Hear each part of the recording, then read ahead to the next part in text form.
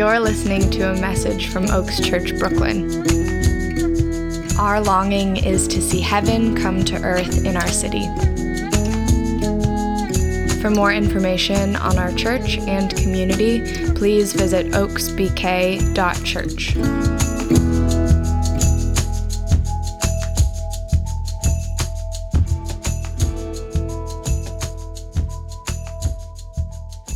If we haven't met, my name is Patrick Boatwright, one of the pastors here at Oaks Church, Brooklyn. We have been wrapping up our series, Prayer Over Troubled Waters. So if you haven't been here for that, I would highly encourage you to go back and listen to the teaching on that. But essentially, we have been going into the scriptures to find what does it mean for us to have prayer journey us through times of disorientation, times of loss, times of confusion, times of instability, right? And so we've gone into the scriptures, but today we're actually going to go into our stories. And why I think that's important is because you could be led to believe that all that the Lord has to say about how we should live in this life and how prayer journeys with us ends at the book of Revelation. But that's not the case. Actually, the revelation of the Lord, his movement in the world, continues today in the lives of us. So as we talked about last week, the reasons that we have the scriptures is not that it's the container of all that God has to say, but it reveals the character of who God is. So as we journey 2,000 years removed, we can look back to a place that's reliable, the testimony and eyewitness accounts of those who were there with God himself, Jesus Christ, and we can know the consistency of who he is. Amen? And so this is why we tell stories. I love the Irish novelist and poet James Joyce. Whoop, whoop, Ireland. Yeah, there we go. Okay. He is a Dubliner, and he wrote a lot about his hometown. And when asked why, James Joyce said, I write about Dublin because if I can get to the heart of Dublin, I can get into the heart of all the cities of the world. Because in the particular is contained the universal. In the particular is contained the universal. And so we tell stories because in our individual stories, we reflect the universal grandness of a God who is consistent and immutable, but also intimate. Psalm 22 is beautiful.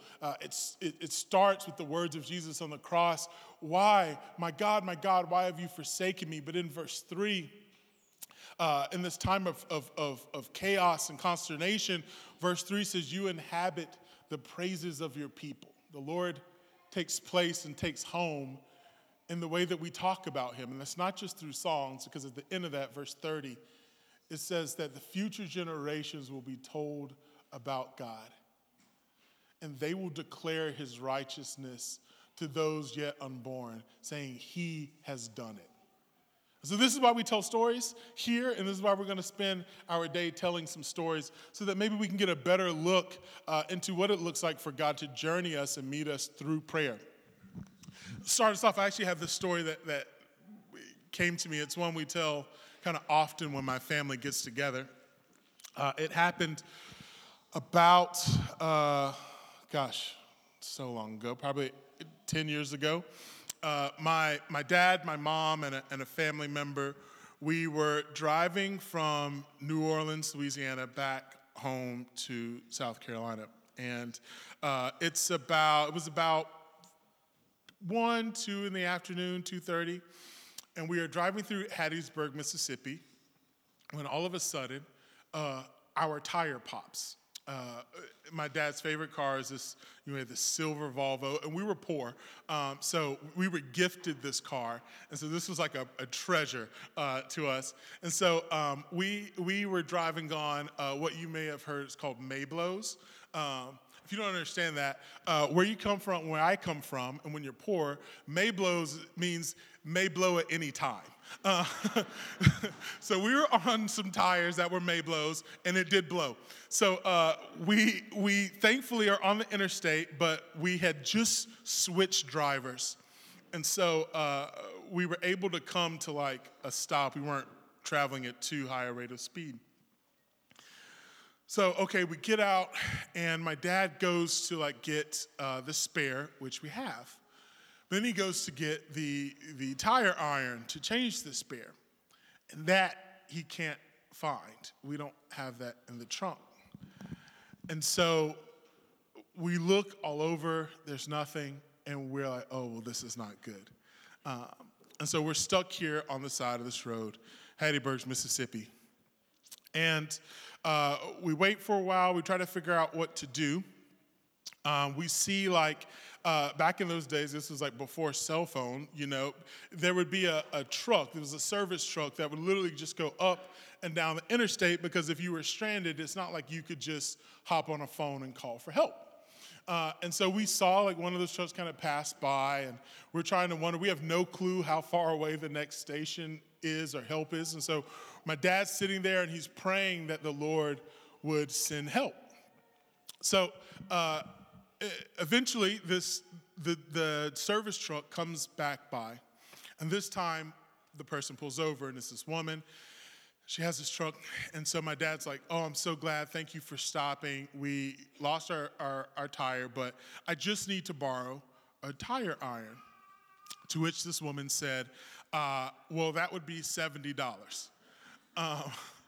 I'm not going to adjust for inflation, but it was a lot to us as poor people. We just had enough to get the gas back, and so we didn't have an extra $70. And so my dad's like, listen, I understand. I don't even need to keep it. If I could just borrow it, just to change my tire. And the woman says, no, you pay it or you get nothing.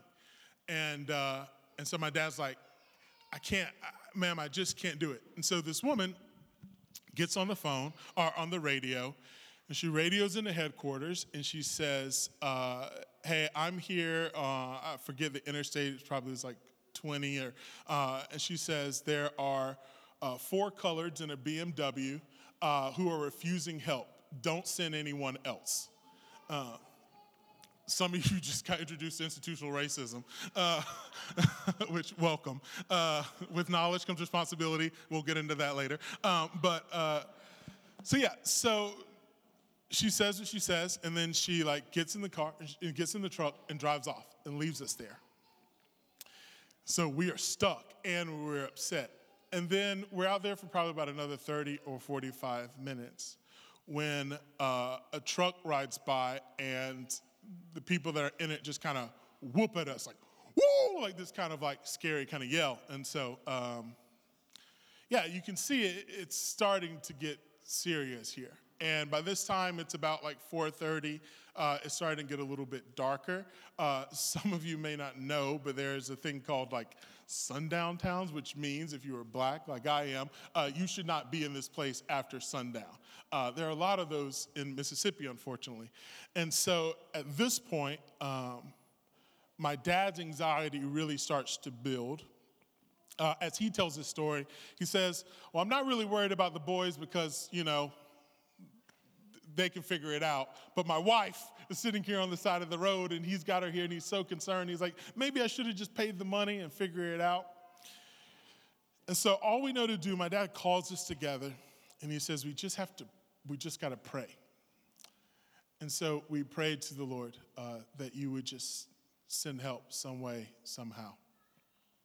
And it's probably about 10 minutes after this prayer that a 18-wheeler comes barreling down and starts to come right beside us.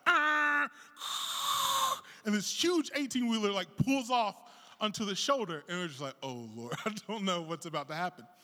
And this little, beady-eyed, excited, white dude jumps out, and he's like, hey, you guys need help? And we're like, I don't know, man. what kind of help you got? And we're just like, hey, we got a flat tire. And he's like, okay, well, 18-wheelers have different size tires than Volvos. So I don't really think you can help us. But this man is insistent, and he's like, hey, can I just look in your trunk? And my dad's like, no, there's nothing in our trunk. And this guy is so persistent. Can I please just let me look in your trunk? And my dad's like, dude, I've already looked. There's not a tire iron in there. And this guy just keeps going to my dad as he says it. He was like, I was either going to have to let him in the trunk or hit him. And so I figured I'll just try that first. So I let him into the trunk. My dad pops the trunk for this man.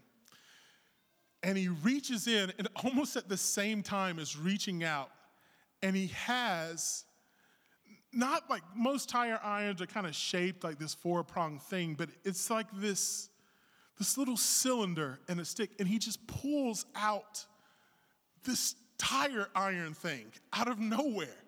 Just reaches into the trunk, pulls it out, gets down on his knees, changes our tire, puts on the spare, throws it in the back, and says, hey, the next Walmart is like two stops up. When I honk the horn, that's where you get off, and help will be right there off the end. And sure enough, we get behind him, he honks the horn, we get our tire, and we make it home. That's really the story. I'm not going to do a lot of meaning making for you for these stories. So whatever parts of that hits you, I'll let that rest, and I'll just say for me, it was a stark time where I saw prayer lead to the provision of God and the changing of circumstances. And and I think about that story often in times of trouble. But sometimes it's not the case. Like sometimes circumstances don't change, right, in our prayer. And what does that look like? So I'm actually going to bring my best friend, Catherine Boatwright.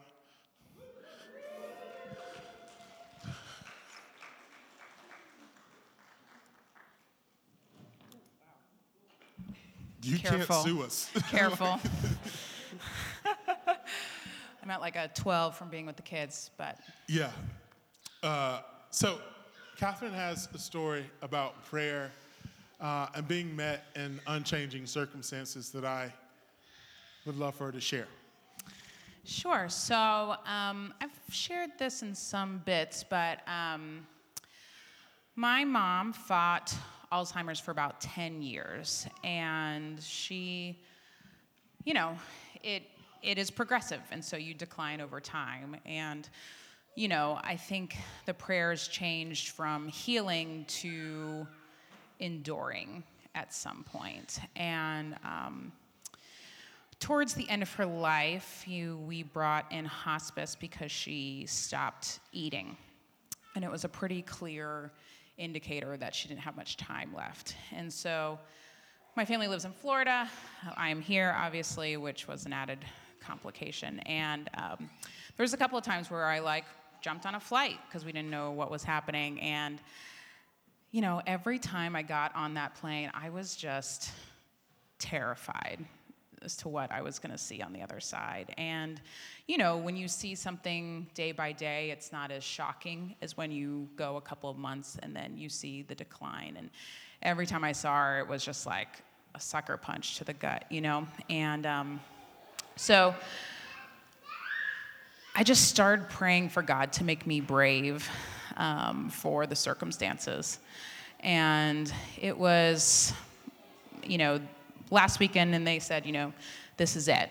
I would definitely come and say your goodbyes. And so I came, and everyone kind of braced me for what I was going to see. They set up a hospital bed in the room, and she was on oxygen and all this stuff. And because she stopped eating, she was physically emaciated, yeah. And so it was a really hard thing to see. But, I walked in there, and I was just like, okay, this is where we're at. And it wasn't that God suddenly healed her or changed the circumstances, but he gifted me with his presence to be able to endure what was before me and to sit in the pain and the loss. And last week when we were talking about praying through loss and all of that, I just kept thinking, I was just like, I think it was so much more about his presence within me and in the circumstances than it had anything to do with the actual loss itself.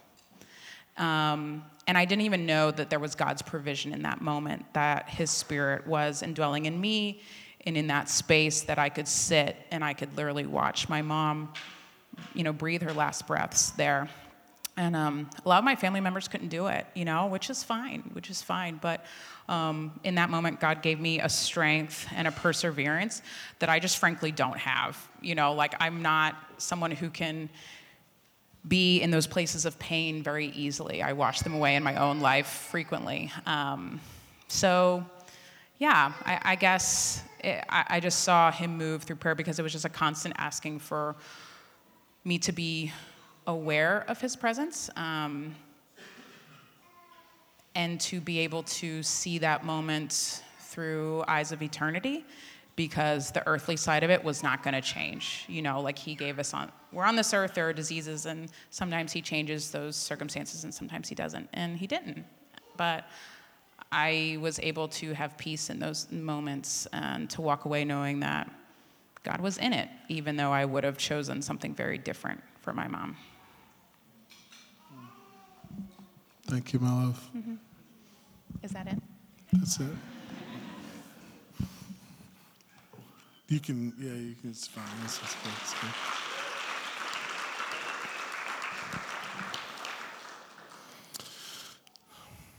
Yeah.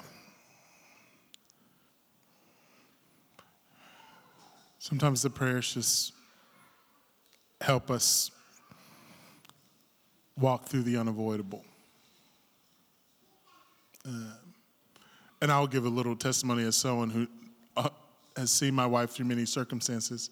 She is not one for hard things, and I can testify that the strength exhibited through that time was just purely from the heart of the Lord and an answer to prayer. Prayer guided her through. So, we'll just let that rest there. In a second, I just want to preface this. I've got one more formal story for us, and then I'm going to open it up. So you're going to be able to share your stories. I'm going to talk a little bit about that in a second, but just, maybe start thinking now. So this last story that I had planned for this morning, I didn't really have planned, actually. This was in some ways kind of the provision of the Lord as I was sitting coming up to this week and was like, Lord, what stories do you want us to share? And they were slow to come. And then last night, a dear friend of ours came over to hang with James while we took some time to ourselves, and it was a great time. And but my friend, I knew very intimately some of her story. And I felt the Spirit just kind of offer an invitation to her to speak through how prayer has journeyed her through what she's gone through. And, I didn't know if it was going to be the time or the place, and it turned out it was. And so I'm really thankful and excited for you all just to hear a story that's not going to be necessarily full of hope, but I think full of the presence of God. So I'm going to invite Kayla Kern up.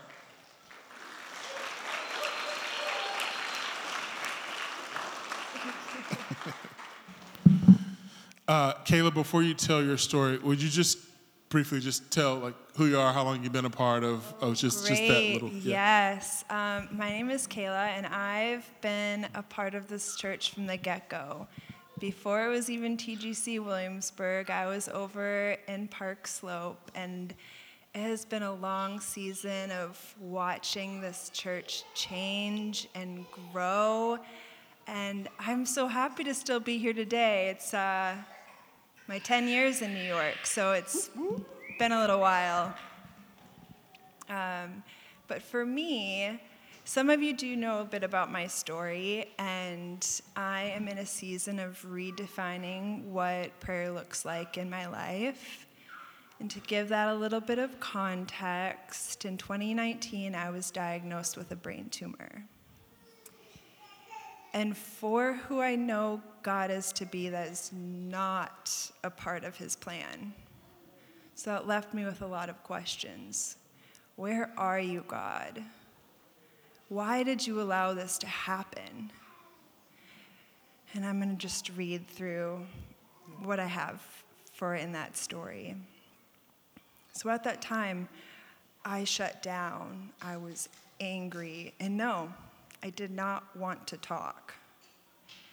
In this time, while this community was praying for me for healing, I struggled. What would it look like if I were to be healed, to be with God? I wondered if this...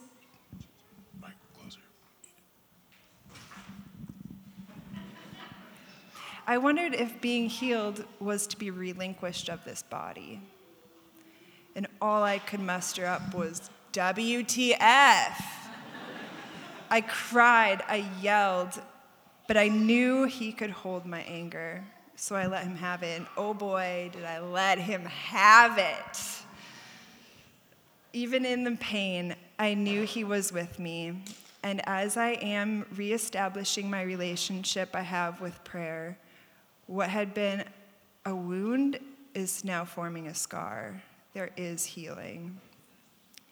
Just as there are good friends where we have gone long periods of time without speaking, but when we do, nothing breaks the true friendship that we have ever had. I see that in my relationship with God. There are still a lot of days where I struggle, but I am learning again and again that God has a place in that, and I can go to him. It's all a work in progress, and I'm seeing that sometimes you have to deal with the ugly, broken bits before getting to the beautiful parts. That is where I'm at in my prayer life, so thank you.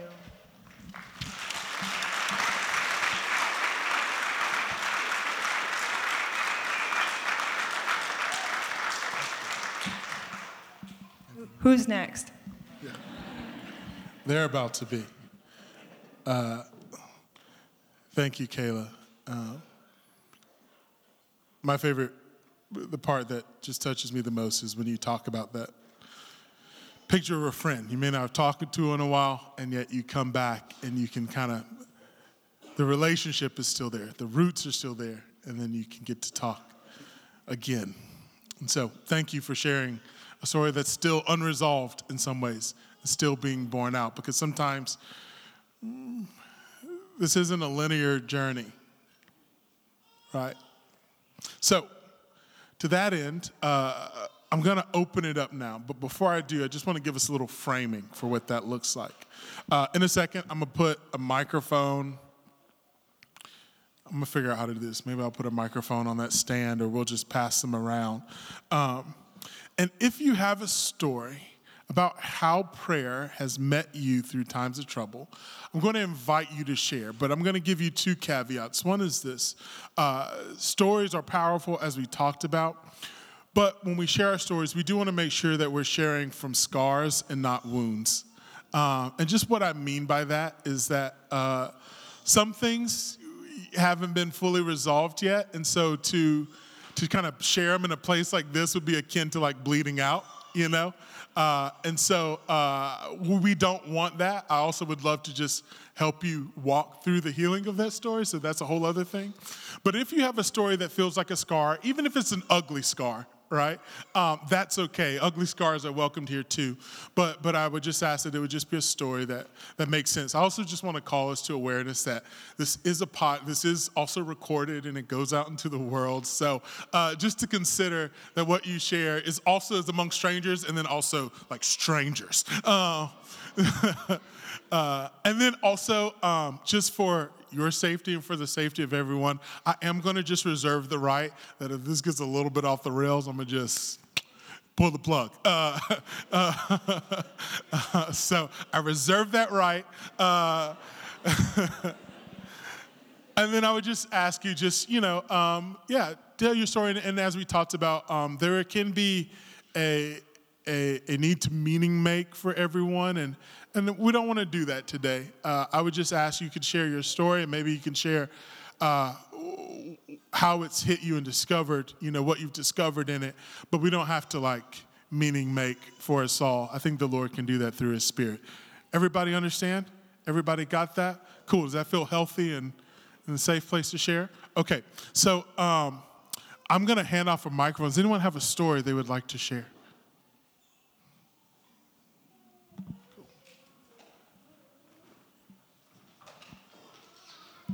And Maybe just state like your name and how long you've been apart, real quick. Cool. Thanks, Lauren.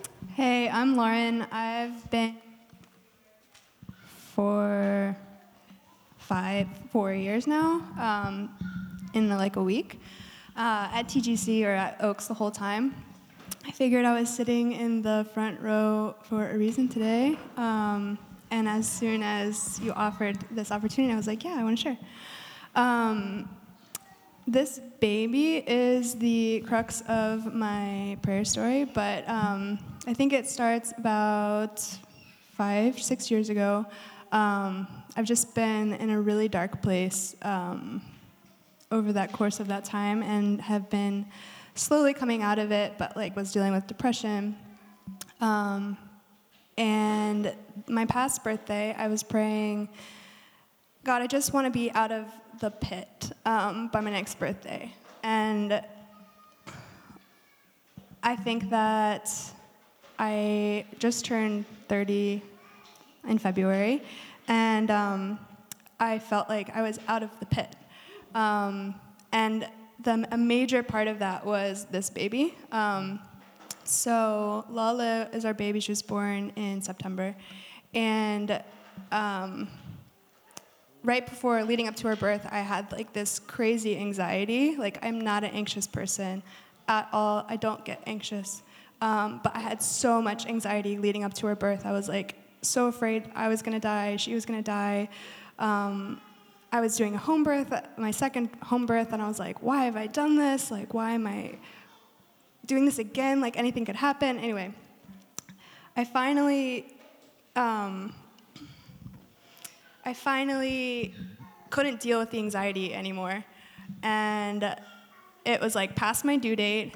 I went to a cafe and I just sat down and started like writing out all my anxieties to the Lord, like very big, very small. I was like, I don't know who I want to be there.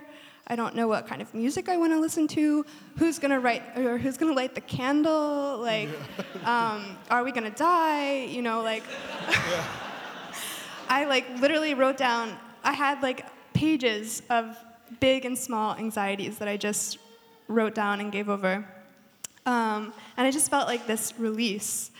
And then that night was Dwell, and I came to Dwell, and for the first time in like so many months, I felt like I redirected my gaze from myself and like what was going on this plane, and like just looked at God and his majesty and like his power and like, who is this God that I worship and that is taking care of me?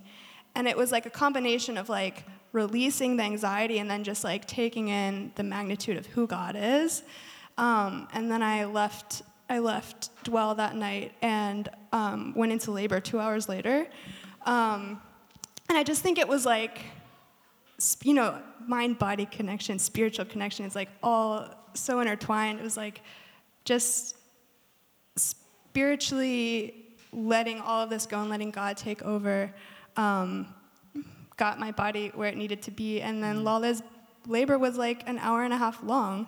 Amen. And it was the most precious, beautiful experience of my entire life, like a mountaintop experience like that I needed. It was the pinnacle of like God showing me like I'm here, and I see you, and you are now like out of the pit. Anyway, she was born, like the midwives hadn't even gotten there yet. Like I caught her myself, and like that This is like the Lion King. Yeah, and that was the sweetest part for me, is because like I didn't even know that was the birth that I wanted. Like I didn't write that down. That was like an unprayed prayer in my heart, you know? Like, and it wasn't until it happened that I was like, wow, God, you know me so much that you answered the prayer that I didn't pray. Yeah. And so after that experience, I just felt so loved, so taken care of, and like so blessed. And this baby's like the smiliest baby. Like she just brings so much joy to my life. So she's like, truly, I call her my angel baby, my gift. So.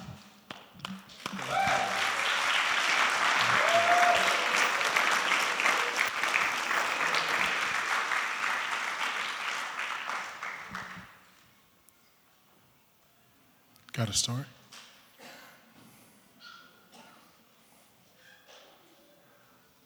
No pressure. Full opportunity. Come on, Frederick. You don't have to stand up front. If some of you are like, I would tell it, but you're going to make me stand up front, you can just stand where you are too. So, all right. Well, hello everyone, I'm Frederick. I have a lot of stories that relate to prayers answered, but this is like a fun one I could think of. So way back before a lot of you were born, in, what was it, 97, 96? First time I was born and raised in Switzerland, and I came to America the first time in 96. I visited people in Nashville, became friends with a bunch of bands and people, and then in 97, in the winter, these guys called me up and they're like, hey, we're gonna come snowboarding in Zermatt in Switzerland. And I was like, great, yeah, let's hang out, let's go snowboarding, all that good stuff. Of course, them being famous, irresponsible musicians failed to tell me where they want to go stay. And so by the time they come to Switzerland, I keep calling the house. Nobody answers in Nashville. So I call the management, and they're like, who are you? Oh, we don't know you. Yeah, no, we don't give out information. So I was like, great. So I got on a train. I went up to Zermatt with my snowboard and everything. And I was like, okay, Lord, I'm here. I know these guys are here, but I have no idea. And I mean, Zermatt is not a big resort, but you know, it's big enough not to find anyone. However, one of the lead singers was a black guy, and there's not a lot of black people on ski slopes in Switzerland. So I was like, okay, at least I can go ask around, have you seen the black guy with dreads, you know? And that didn't work for the first day. So I went home, and home to the place I was staying, and I was like, okay, God, I need to figure this out because I'm not going to be here for a week and not see these guys. So I prayed, and I went to sleep. And I know this is super bizarre, but I had this dream where this phone number kept popping up. Like, I kept seeing this phone number, and I usually don't remember a lot about dreams. But the next morning, the only thing I could remember of this dream was this phone number. And I was like, okay, this is weird, whatever. So I was like, but, you know, let's give it a try. So I dialed the phone number, and it was like a real estate company from the local town. And I was like, okay, I asked them, do you have like anybody here? He was like, no, we don't know. We don't give out information. All right, long story short, I walk around the town, I walk down the street, and because Zermatt is car-free, there's only these little golf carts that you can use to get around. And I walk down the street, and there's this golf cart with that phone number on the side of the golf cart. And I look up, and there's like a little, way up there. So I was like, what do I have to lose? So I walk up to the house, I knock on the door, and all the crazy guys are there. So,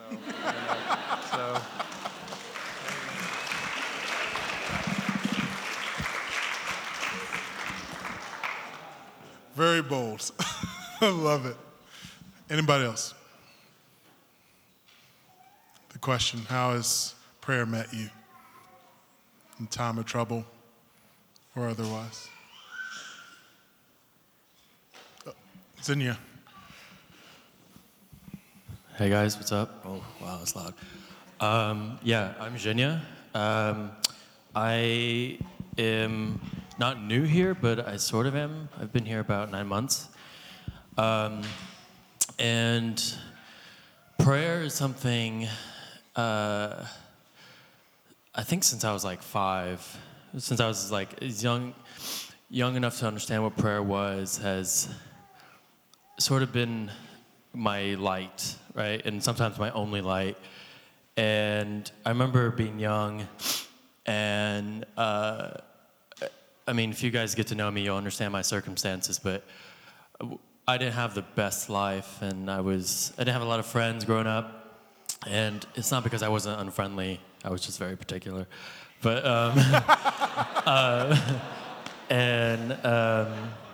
I do remember being young enough to ask God, to have conversations with God, be like, yo, dude, let's, I'm praying for friends, I'm praying for a group, I'm praying for a body of people I can be a part of. So I prayed that for years and years and years. And it's not that it didn't come, but I've found out that my relationship with God is showing itself every day. And it is through prayer. And one of the biggest prayers was around 10 years ago, I stopped going to church. Just graduated high school, started college, and church it didn't make sense to me. I didn't want to spend time on Sundays being in church, but also presenting this like fake side of me. And my first time back at church was here at Oaks. And I've realized, as I think about the corner full of people, right? The people in my corner, a lot of you guys here actually that I know, that I love very much, that I've shared life with, Patrick, you too, in our talks. I'm like, this is the prayer, y'all. This is the prayer answered. And I'm thankful for it every day. And I don't have a lot, but I can look into the eyes of my friends here, and boy, am I thankful. You know, to me, that's the bridge over troubled waters, you know? Amen. Thank you.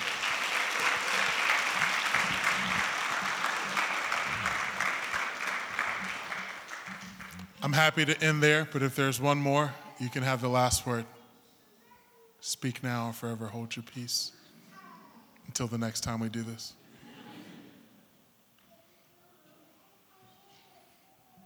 Cool. One last note before we move towards the table and worship. The stories that we've heard today are gifts. Each person has opened up a bit of their life and offered us something to us. And the thing about gifts, especially like really good ones, they can sometimes make you elicit like these questions that are frankly just kind of inappropriate. Like, where'd you get this? How much did this cost? Like, what, you know, but we don't want to do that. And so what I'm saying is maybe there's something that's been resonant in some of the stories that you've heard. But how we honor these gifts is not coming to ask for more than what the people have offered, but to allow them to just receive what they've given us. And then if you have received a gift, if you've received that gift, I think you're welcome to just express that, how you have received it and how that has impacted you.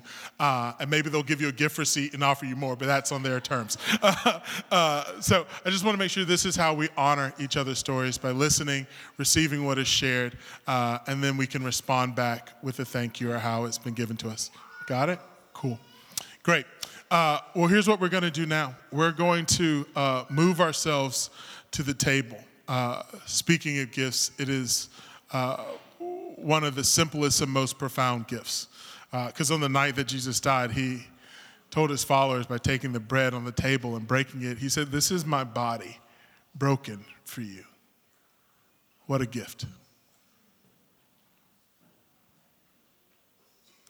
And then he took the cup, the wine, and he said, "This is my blood shed for you, the blood of the new covenant. I'm changing the ways that you relate to God." And so whenever you do this, take the bread and drink of the wine, do this in remembrance of me, the one who gives the greatest gift.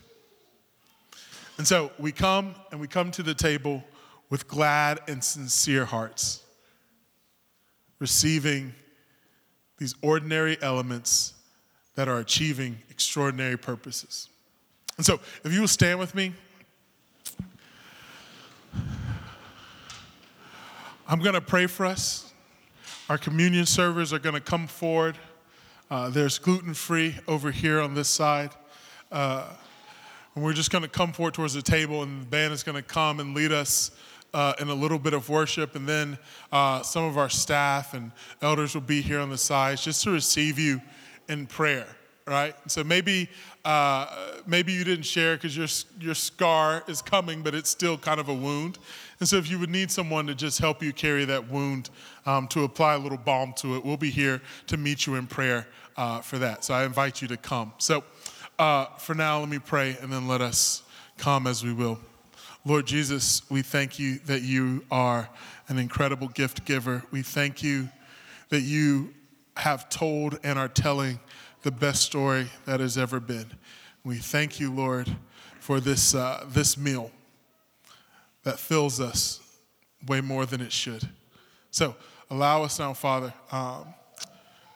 to move forward in the newness of life, receiving this bread and this wine with thanksgiving and glad hearts. In your name we pray.